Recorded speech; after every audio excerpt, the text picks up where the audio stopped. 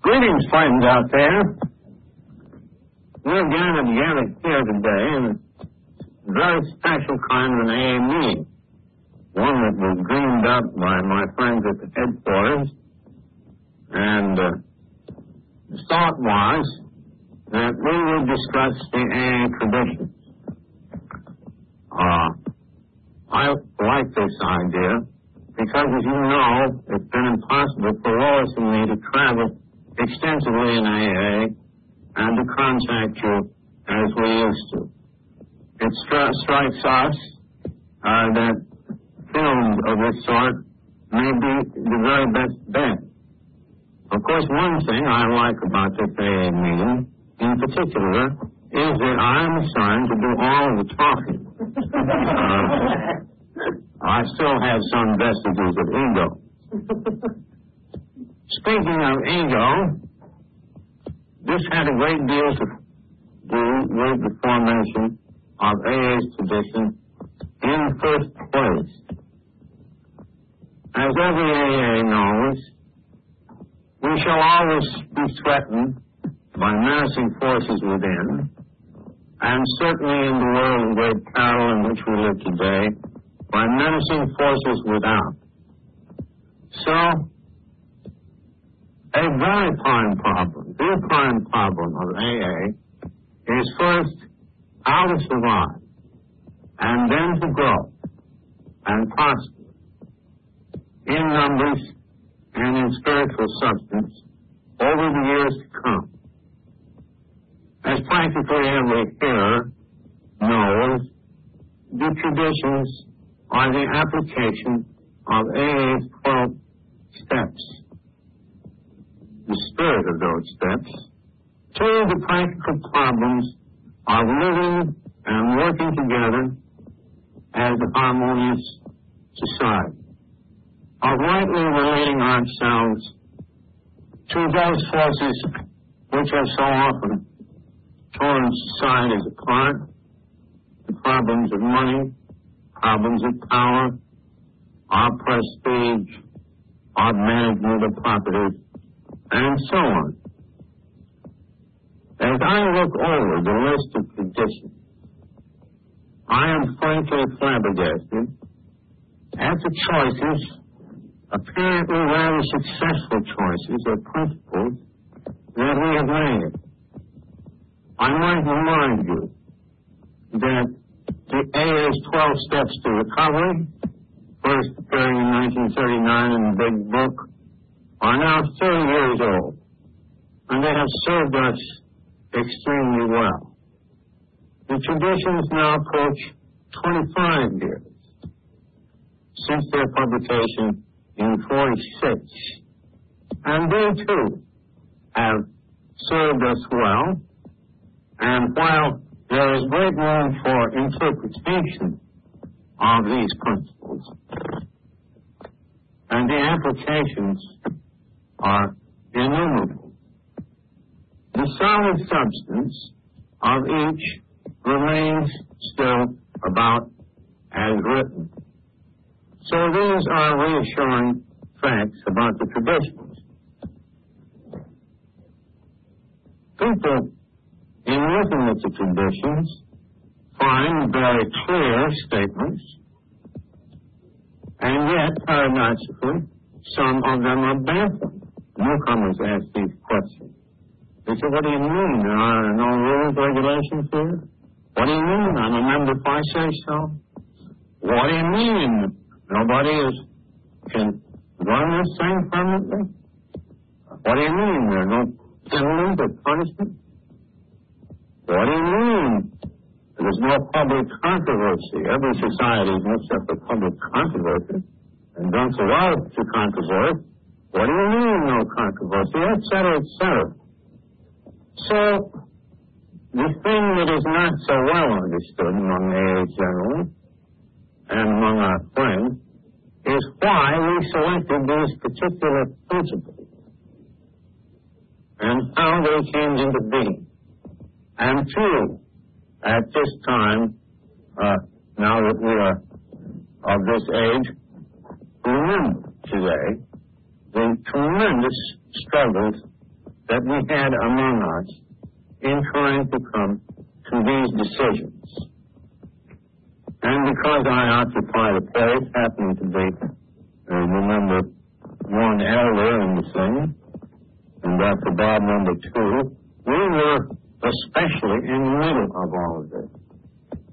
Now, Dr. Bob is inherently a much more spiritually qualified person than I. And very naturally, because he was a doctor, he took to this marvelous 12-step job along with Ignatius out there. And he very cheerfully turned over to me the writing and the speaking and the headquarters in New York and that sort of thing. We had a division of labors. So that I especially was subjected to very great personal temptations. In other words, most of these traditions actually run counter to some of my early and sometimes secret aims. And some of this stuff I'd like to share with you because it is relevant to all who follow us also. These temptations will recur time and time again. So, I think that perhaps I'd like to share some of this sort of thing with you. Against this background, let's have a look at the 12 traditions themselves. Here's the first one. Our common welfare should come first. Personal recovery depends upon AA unity. This is a prudent reminder. Indeed, it is a strong warning that unless AA continues to live, the greater part of us would surely die. And so would the countless alcoholics that we might have helped. This is why the general welfare must come first. Without unity and harmonious action, we shall have nothing at all. I can make no more effective statement about the welfare tradition than the one to be seen in our AA publication, 12 Steps and 12 Traditions. As a suitable preamble, setting the pitch and tone of the discussion that follows, let me share this with you. The unity of Alcoholics Anonymous is the most cherished quality that our society has. Our lives, the lives of all to come, depend squarely upon it. We stay whole or AA dies. Without unity, the heart of AA would cease to beat. Our world arteries would no longer carry the life-giving grace of God. His gift to us would be spent aimlessly. Back again in their cave, alcoholics would approach us and say, what a great thing AA might have been.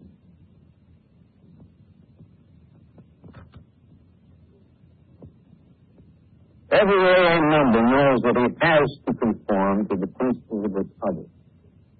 His life actually depends upon obedience to spiritual principles. If he deviates too far, the penalty is sure and swift. He sickens and finally dies. At first in AA, he goes along because he must. But later on, he discovers a way of life he really wants to live. Moreover, he finds he cannot keep this priceless gift unless he gives it away. Neither he nor anyone else can survive unless the AA message is carried. The moment the 12-step work forms a group, another discovery is made that most individuals cannot even recover unless there is a group. Realization dawns on the individual that he is but a small part of the great whole, that no personal sacrifice is too great for preservation of this fellowship. He learns that the clamor of desires and ambitions within him must be silenced whenever these could damage the group. It becomes plain that the group must survive or the individual will not. So it has been with AA. By faith and by work, we have been able to build upon the lessons of an incredible experience. These words today in the 12 traditions of Alcoholics Anonymous, which, God willing, shall sustain us in unity for so long as He may need it. You see, our original function had to do with people who started groups. Naturally, Dr. Bob became, you might say, the parent of the Akron group. I became the parent of the New York group. And there was Clarence in Cleveland, and there was Earl in Chicago, and Cliff at Los Angeles. And all of those people became founders of AA in their several localities. And very naturally, there being no other way, they got a few people sobered up after a long and strenuous tussle. These first people became a team. In a structural sense, you might almost call this a local pope and a hierarchy. And this was the top of the AA pyramid to come. The top was built first. And as the pyramid grew in its base, and more people came in, the old-timers continued to give spiritual instruction. They either had meetings in their homes or tended to making arrangements. When publicity turned up, they took charge. In other words, they were actually managing the affairs of an infant or adolescent family. And this was just as it should be. But there was a change in this situation. When AA got further spread and rapidly spread, but first by the plain dealer articles in Cleveland, and then by Mr. Rockefeller's dinner, and finally the great smash from the Saturday Post piece in 1941, which brought us 6,000 new members within a year's time. Then you had the same phenomena, excepting that local founders, not all of them being models of stability, couldn't last very long. And more and more there was a disposition in these large masses of AAs to ask, well, these old-timers are all well and good, but are they going to run things forever? And this was a very disconcerting pressure to Dr. Bob and me, and particularly to some of these old-timers. Because we were the first two on the scene, it seems that we had a quality of lasting longer than the others. In fact, I only bowed out just in time here 2 years ago, and that took Dr. Bob. But at any rate, this was the fundamental of it. So that you began to develop the group which said, in effect, you old-timers ought to get over on the sideline. And those of you that we like and respect, we are going to continue to consult. And those of you who are still, let us say, somewhat undeveloped, we shall label bleeding beef. Well, this injected a new thing.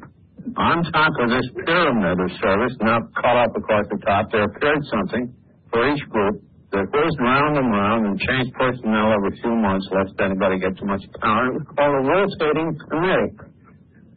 And at the group level, this was fine, and it was easy for the groups, knowing everybody at hand, to name successful group committees that acted exactly in a town meeting fashion.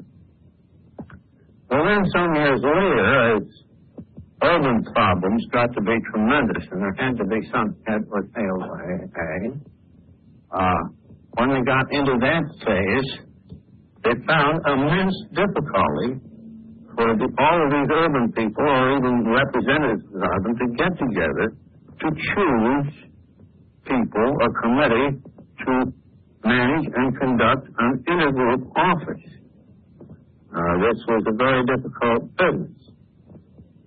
In fact, I can think of one town where the confusion was so great that you had 4 or 5 competing old-timers with telephone numbers, each of which announced that this is AA, not the other ones, this one is. they came to put in an office, the schisms in the town were so bad that they actually had to draw lots to get the first office management out. Well, that wasn't such a great success because it stopped the political clamor, but at the same time, it didn't furnish the office with the best possible top management. But little by little, the intergroup management still remained basically democratic in its structure. The group representatives had all the ultimate power, but the committee managing the office could nominate its successors on the theory that they would know the people of the kind of skills required that would be necessary.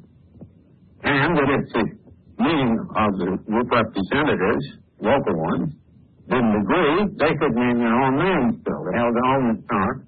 But this began to make room for something that we now call the trusted servant in the AA tradition too. The discovery that you couldn't operate AA in a large urban area on a purely town meeting basis. It was simply too big. Let alone could you operate AA services worldwide. I mean, you couldn't elect a bunch of trustees to serve here in New York by putting out some names and a slate to vote on all over the world. As you can see, it wouldn't work. So that after a while, the relevant power always continued to remain in the groups. The structure always turned out the same, that servants of the more important services were picked partly by appointment, always subject to check with the group conscience. And in that way, we could get people who were required to do the particular job, have the skills, people of excellence for the position. And that's how the structure evolved. Now, parallel to all this, and in fact commencing before it, we had a similar structure for world service down here. That finally evolved, although this took many years to complete it. Many AAs will remember that in 1938 we incorporated something called the Alcoholics Foundation. And among other things, the foundation took up over the book Alcoholics Anonymous, which had been published and financed separately, and therefore took the trustees, who were composed of non-alcoholics and a few alcoholics, chosen really by Dr. Bob and me. They took over the title Royal Literature, and we opened a little office. And when Saturday Post piece came on with all this great flood of inquiries, we cleared most of them. And then we began to get into problems of public relations and all of the things that the World Office does today. And these were all, without exception, chores that could not be performed in many locations. There had to be some head or tail to literature. There had to be some place and somehow of a lot of other services. There had to be some head and tail to public relations. Policies had to be devised and all this sort of thing. Well, for many years, I suppose partly because Bob and I had set it up that way back in 38 before there were any intergroups, this thing refused, at this end, in New York refused to evolve. Partly because it was felt that since the groups were having such a hard time to even have a clubhouse without a furor, or to manage their simple affairs, how could we possibly bring traditions to bear on this situation down here? The operation had been very successful. Our friends in the majority on the board, non-alcoholics, as a protection to the vagaries of people like Dr. Payne, Bob, and me, and other alcoholic trustees. Well, this was all in part. So what did we do?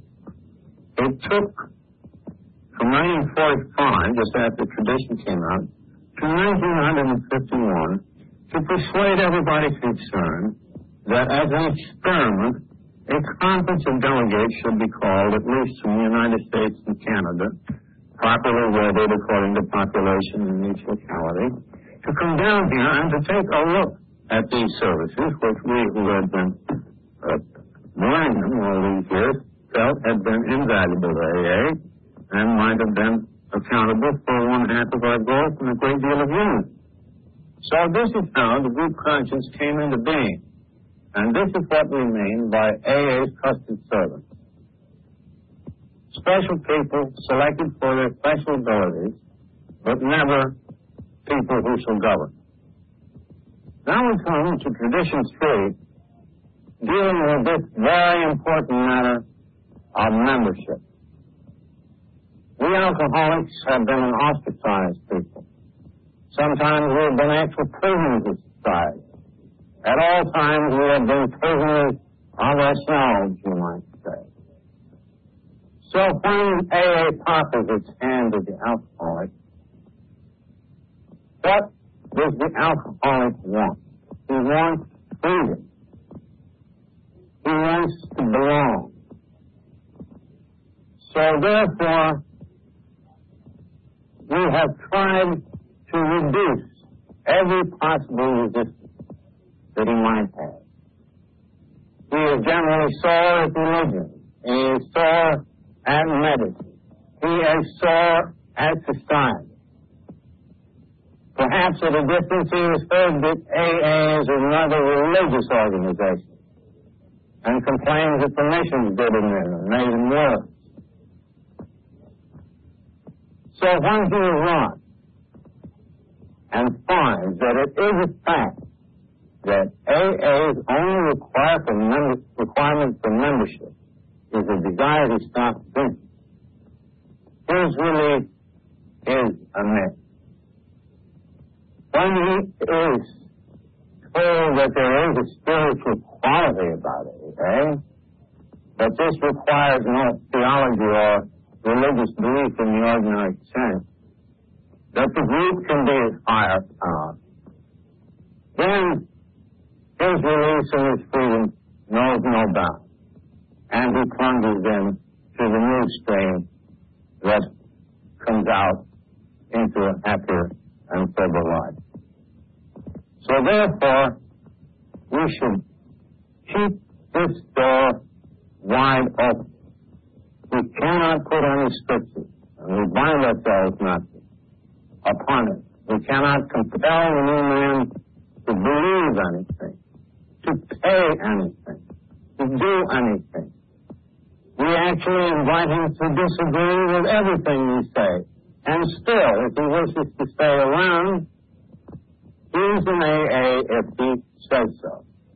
This is the charter of individual freedom that is portrayed in this most important Tradition 3, dealing with membership. Just as Tradition 3 is a charter for individual freedom, so is Tradition 4 a charter really for group freedom. It poses the question, when is an AA group? Does it have any limitations upon its liberty? And we say no, each AA group, like the individual, has a right to be wrong.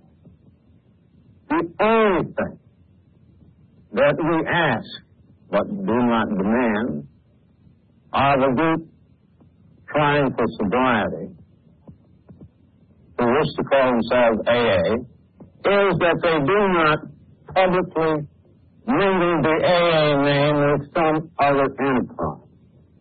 Quite obviously, nobody would be very interested, and it would be a great deal of trouble were we to talk about Protestant groups and Catholic groups and Republican groups and Communist AA groups. This would be absurd and troublemaking on the face of it. So long as their primary purpose is directed towards sobriety, and they don't get us married to anyone else, this is our only cause. Otherwise, they can have it just the way they want. And the group itself, you must remember from Tradition 2, is the ultimate seat of authority for the whole movement. So that even in a town-meeting democracy, the strictures upon such bodies are much greater than they are upon an AA group. It is a vast expanse and charter of liberty indeed, and we know that we are safe in granting because too much departure from our traditional principles or from the 12 steps brings its own pressures and punishments. Leave it to John Barleycorn to take care of the foolish dissent. Meanwhile, let's chart our groups for liberty as well as the individual. This is autonomy. Now that we've considered group autonomy or self-direction, and we have said that every group has a right to be wrong, strangely enough, Tradition 5 centers on the single purpose of the ideal AA group. And the single purpose tradition has had a long history of conflict. You'll remember that back in 1938, when our trusteeship was set up, the original incorporation empowered AA and its trustees to participate in any and all aspects of the alcohol field, except in that group to lobby for prohibition. At that time, it was supposed that we should have our own chain of hospitals and that we should have halfway houses financed by AA as such, and we needed rest farms, and we needed to get into education because, after all, who knew better about these matters than us some? But long experience has told us that for practical reasons of safety, reasons of protection against compromising our energy, and for reasons of self-protection, and for reasons of love, for all of these reasons, each AA group ought to confine itself to its single purpose. To read the tradition, each group has but one primary purpose, to carry its message to the alcoholic who still suffers. Immediately, people will say, but why shouldn't we be in these other enterprises? The fact is that each of us needs AA work for his own survival. We need to avoid complications and distractions. So we continue to point at the single purpose to carry this message to the alcoholic who still suffers. Now, another reason for the single purpose is our unique value to the alcoholic who still suffers. This cannot yet be duplicated by any other group or any approach. And thus far, it has brought sobriety in 15,000 groups to maybe 500,000 AA members. Our assignment is still enormous, just on this single purpose line. With our present membership, if only we could get alcoholics to approach us, if only professional people having alcoholics in charge would allow us to assist, instead of serving up 20,000 drunks a year with the 12-step work that we do, we could just as well be sobering up 100,000 alcoholics per year. And God knows this is an assignment big enough. And we are uniquely fitted to do this by ourselves, or still better, by cooperation with other agencies. So, I think that now there is no doubt that every AA group will choose to stick to its primary purpose. AA members participate in other activities as members, as citizens. This is fine too. But as groups, as a fellowship, national and international, let us cleave to our single purpose. Let that old-fashioned adage, shoemaker stick to thy lance, be our primary direction in this matter hereafter. In the 1940s, we still thought that for good enterprises, the AA name ought to be available if they were primarily conducted by AA members. And so, with my full consent, we lent the AA name to an educational enterprise carried on by a great friend of mine. And the first effect of this was very good.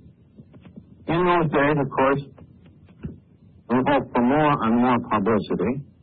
And when she went on the road, educating the public, opening other facilities, she got a great lot of publicity, which brushed off on us because she had declared herself publicly as an AA member. Now, there were other instances of this, which were really menacing, where people borrowed the AA name, broke the anonymity at the public level, and therefore were in full cry to get us married to all sorts of other enterprises. And so by 1950, we had seen the extreme peril of giving endorsements to the public level, or of AA members breaking the anonymity at the public level and trying to draw the AA endorsement over onto enterprises of their own for purposes of raising money and all that publicity. So that became crystal clear.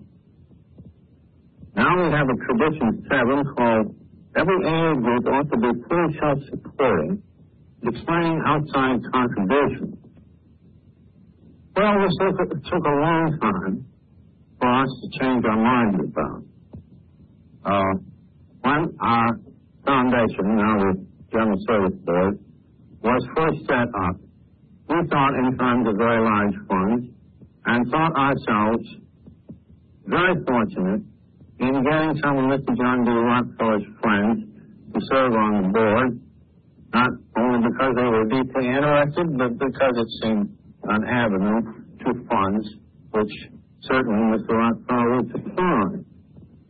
For a while, it looked like he would supply our newly formed foundation fund, especially when in the spring of 1940, 2 years after it started, he suddenly announced that he would like to give a dinner and invite his friends to hear the story of Alcoholics Anonymous. And sure enough, the night came. Nelson Rockefeller represented his father, who turned out to be sick. Harry Emerson Fosdick appeared, and a great many notables in finance and in other activities in and about New York. And there were in the room at least $1 billion of capital. And we who were still very broke, of course, expected that, we could make even a timid bid for contributions and get a very considerable return.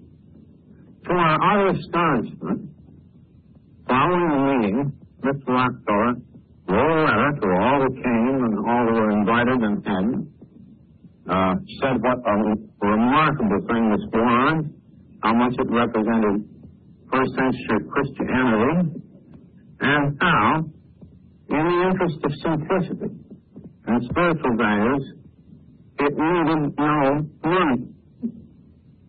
And then he staked out a little exception, saying that a couple of the originators were still needful of a little help, and because of this, he was giving the movement $1,000. So each of the people present were impressed with the idea that no great amount of money was needed. One gave us as little as $10. And I think the highest contribution outside of Mr. Rockefeller was $300. Subsequently, Mr. Rockefeller's friend, Lord Richardson, then on the board, called on Mr. Rockefeller and again raised this question of money. And Mr. Rockefeller said, Dick, money is going to spoil this thing. It ought to stand on its own feet. So, we can certainly credit Mr. John D. Rockefeller for providential wisdom on behalf of AA. And he since has told the story many times, as does Nelson, how this is the only organization that paid back money that he loaned us at one period of an organization of this sort. So this is the taproot of our tradition of every AA group should be self-supporting, declining outside contributions. We have made a rather stringent rule or custom about contributions from individuals inside AA. Our rich people in AA are very numerous. A lot of them will be disposed to send government headquarters a lot of money. But they and the rest of us feel that we should not pass off our financial responsibility on the people less fortunate. We should share the financial responsibility, and we should not accept gifts large enough so that they would tend to buy favor for trusteeships and whatnot. So the utmost that any individual can give AA today, that is any AA member, is $200 a year. All other contributions come from the groups themselves, and we will decline large sums of money from the outside, and it is my prayer that we shall always do so.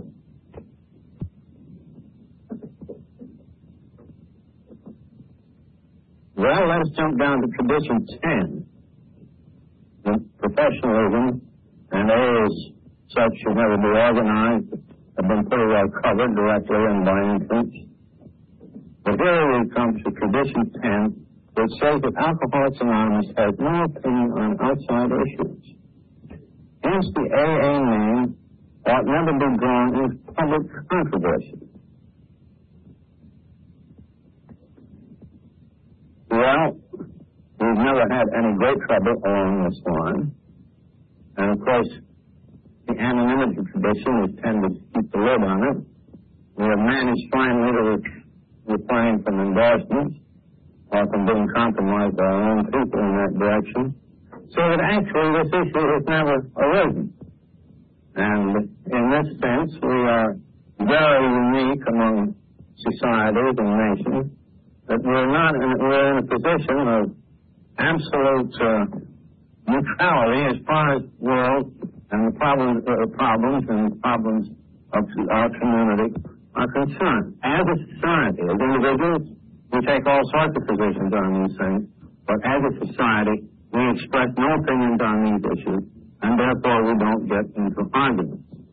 And that would, of course, be a potent source of tremendous trouble if we ever got into such arguments. And we have had, historically, a situation that was drawn to our attention, I think, by Milton Maxwell, a good AA friend, a professor and sociologist, who once wrote up a series of pieces on the so-called Washingtonian movement. This flourished in the 1840s, and it was a society composed of alcoholics trying to help each other personally, encouraging the taking of pleasures, and they had the benefit of the identification and some of the other attributes of AA. And I think they signed up in the first 2 or 3 years of their existence as many people as we now have in AA as recovered active members. Something like 500,000. Well, this was very sensational. The Prohibition movement was getting in the big head of steam at the time. And there were lots of other public issues. The Civil War was ahead. Slavery was an issue. This was an issue. That was an issue. It was not long before the Washingtonians had great torchlight processions, notably in New York and Baltimore. They filled Faneuil Hall, and this was truly a great sensation of the time, and extremely newsworthy.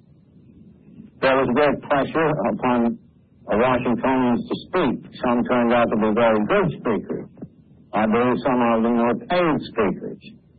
But the speakers in the South were apt to get into other matters than drinking. And so were they in the North. For example, the Southern speakers didn't like the abolition idea, and the Northern speakers did. So they managed to put the poor Washingtonians into that tremendous controversy before the war. Likewise, they got the Washingtonian name into all sorts of enterprises. They were on both sides of the wet-dry controversy and so on. And then the process of disintegration started, probably because, in part, the spiritual force generated by signing pledges and getting together wasn't so great as ours.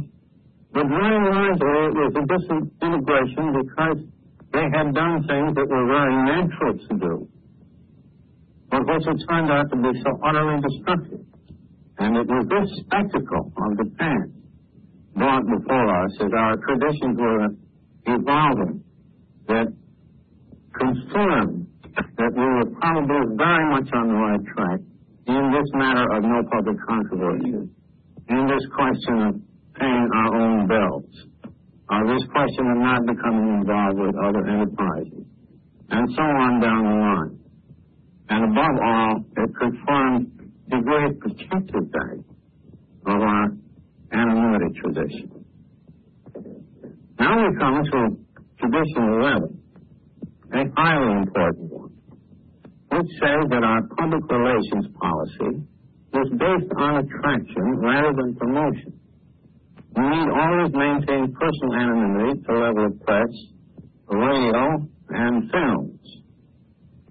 I might remark right here that this film, by the way, is for the benefit of AAs and is not for public release.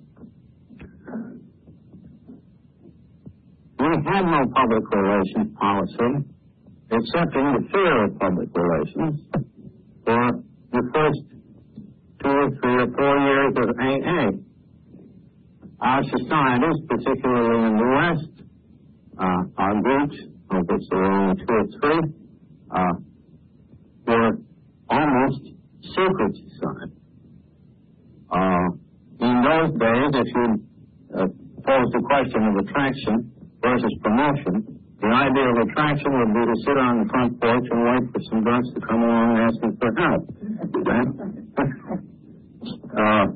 For example, the severe condemnation of the people in the Philadelphia group who had gone to Curtis Bach, the owner of the Saturday Post, and had asked him, would he be interested in taking a look at AA? Well, he did take a look and called Jack Alexander to be assigned to do the famous March 1941 peace. Well, then, of course, the arena was wide open to all comers and contenders. And soon we began to get AAs who were rushing for microphones, using the AA name, breaking anonymity, all for the good of the movement, because even these broken anonymity situations brought in customers. And so, therefore, they were doing good work. I now remember, too, that they thought that very often there should be a dual purpose here. This would be very good. I remember somebody ran down south for public office on what he called the AA ticket. I believe he wanted to become a district attorney where he publicized AA and his good intentions politically beside. And another fellow rushed to the microphone and announced that he was soon going to produce a series of talks on AA, and that these would be sponsored by his employer, the Gulf Insurance Company, etc. And we had a great time finding out where attraction left off and promotion began. Right then, it started to be evident that this attraction and promotion business represented 2 poles, and taken at their extremes, the conservative, rather than attraction thing, was so conservative that his do-nothing policies would want us for lack of action. And the promoters, if given their way, would publicize us from hell to breakfast with all of the panoply of the media, plus probably soundtracks too. In other words, the conservatives would want us, and the promoters would ruin us. So that the line between attraction and promotion got to be a matter of common sense interpretation. So this is finally settled. Now, it was seen, too, that anonymity was the prevention of most bad publicity. Because if people didn't scramble to the microphone with these mixed motives, and we didn't go too far in the way of promotion, or too far in the way of doing nothing, then we'd have a public relations policy that would include an ever-widening stream of people coming into AA and getting well. And now we come to Tradition 12, and this one comprehends all of the traditions. Up to now, you have been listening to a recital, perhaps overlong, of the perspective value of the traditions to our society. We have been talking very much in terms of simply avoiding calamity by taking prudent and unusual means and courses to do so. So now the question is posed by the listener, is there no more constructive or spiritual content to our traditions than simply the sum of our fears and anxieties and our efforts to protect ourselves from untoward evils and circumstances? Well, there certainly is. And all of these traditions have in them the elements of sacrifice. Sacrifice either by groups or by AA members. As we look back here, the common welfare tradition. People used to say, well, the drunk is the important guy, which surely is. But how is he going to get well in any number if there is no fellowship? Therefore, the common welfare has to come first, and our individual welfare second. Likewise, we who have been prone to power driving have to yield to the idea that we may be instructed by the good conscience.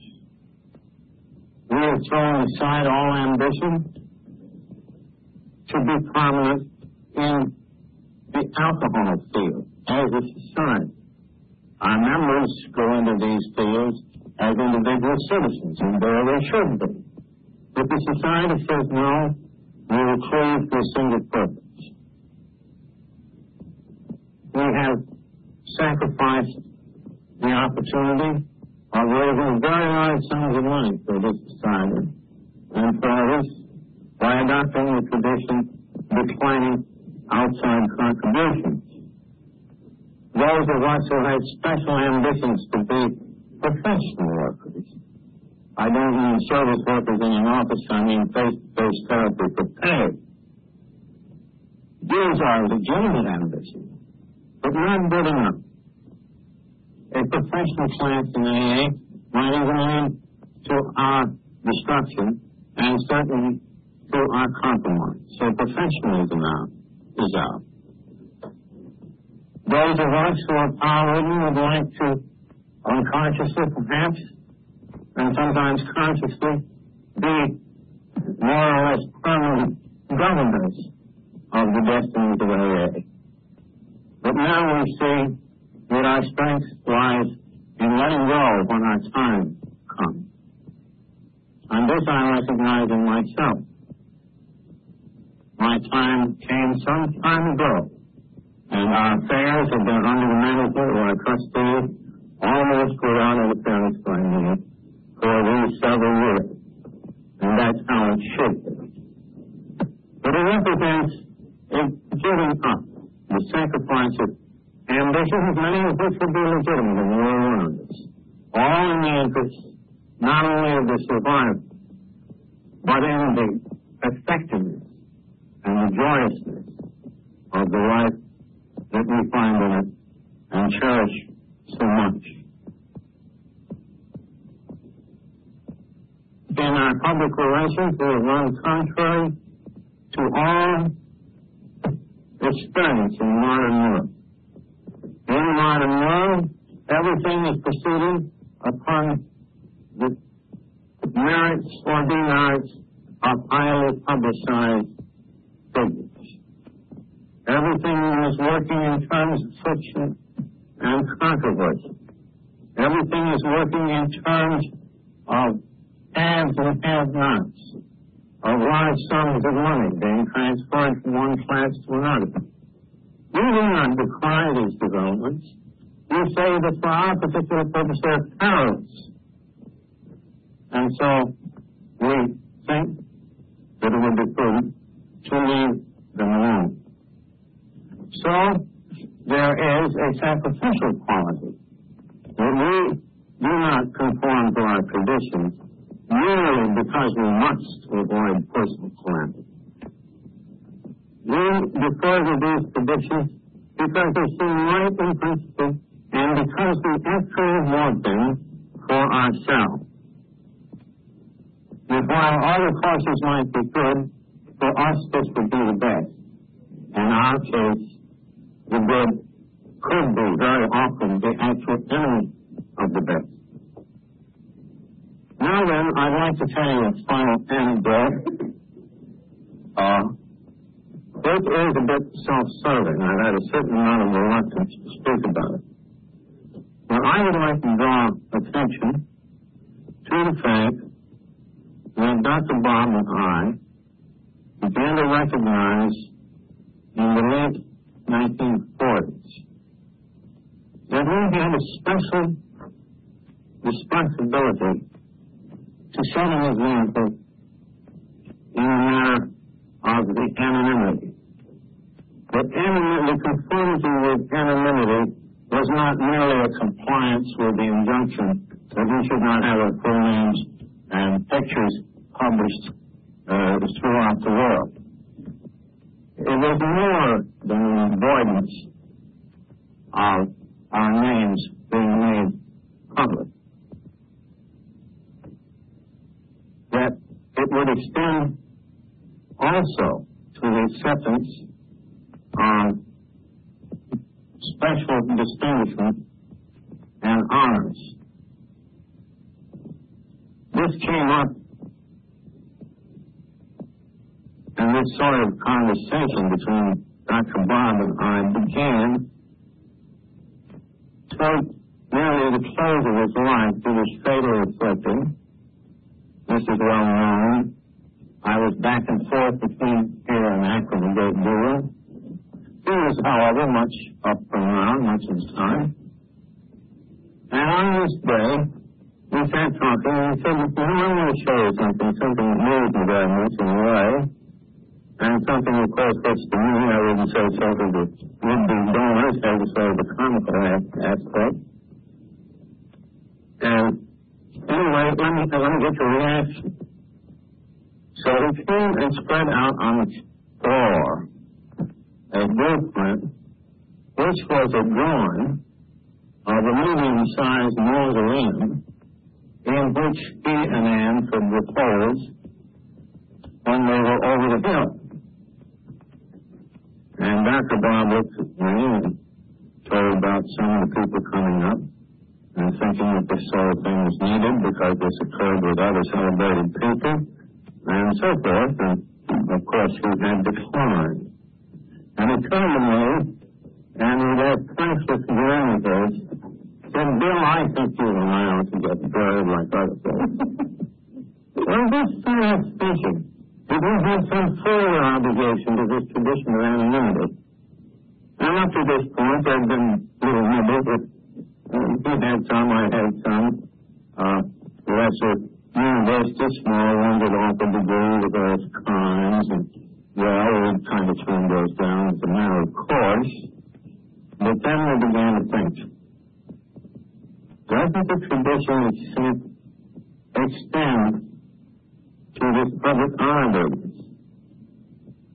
Doesn't it extend to the acceptance of moral awards, even posthumous? And then Dr. Bob died, and he and Anne were then buried like other folks. She had been for a time. And first, this sort of temptation began to develop a new Time Magazine, some years ago, asked for a number of us to come over from the office. And I was in TV, of course. And they took us upstairs for a long lunch. And these people were transfigured over there. And they listened to the story. And they said, well, now we're getting folks good treatment and we're supposed to keep it up. But now we would like, Bill, to have a biographical sketch of you, and we would like to make this a color paper. And let us tell you, before you say no, that if you make it a cover story, if you make this a cover story, it will enormously increase the impact of the piece, a dozen times maybe, over what the same piece without the cover will. And that our circulation is something like 12 minutes. Now, we would like to do the story of A.A. hung on a biographical sketch of you. And I said about the anonymity. We're quite aware of that. We will go to keep that. You just had your head turned away from the camera. The behind your side view, that ball's not quite shoulder, but your story within the rules and regulations. Well, I must confess that this proposal was a pleasure. I can honestly say that I didn't feel especially personally tempted by the lure of the flesh and blood, the biographical account of myself. It didn't seem right that I should cooperate in such an effort.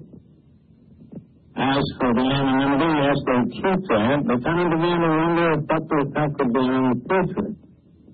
If I began giving sketches of this sort of myself to public media, even with my head turned, once Apple was out of the way and gone west, wouldn't other people say, well, the old man almost did it, so I'll give him my biography and full-face honor from here out.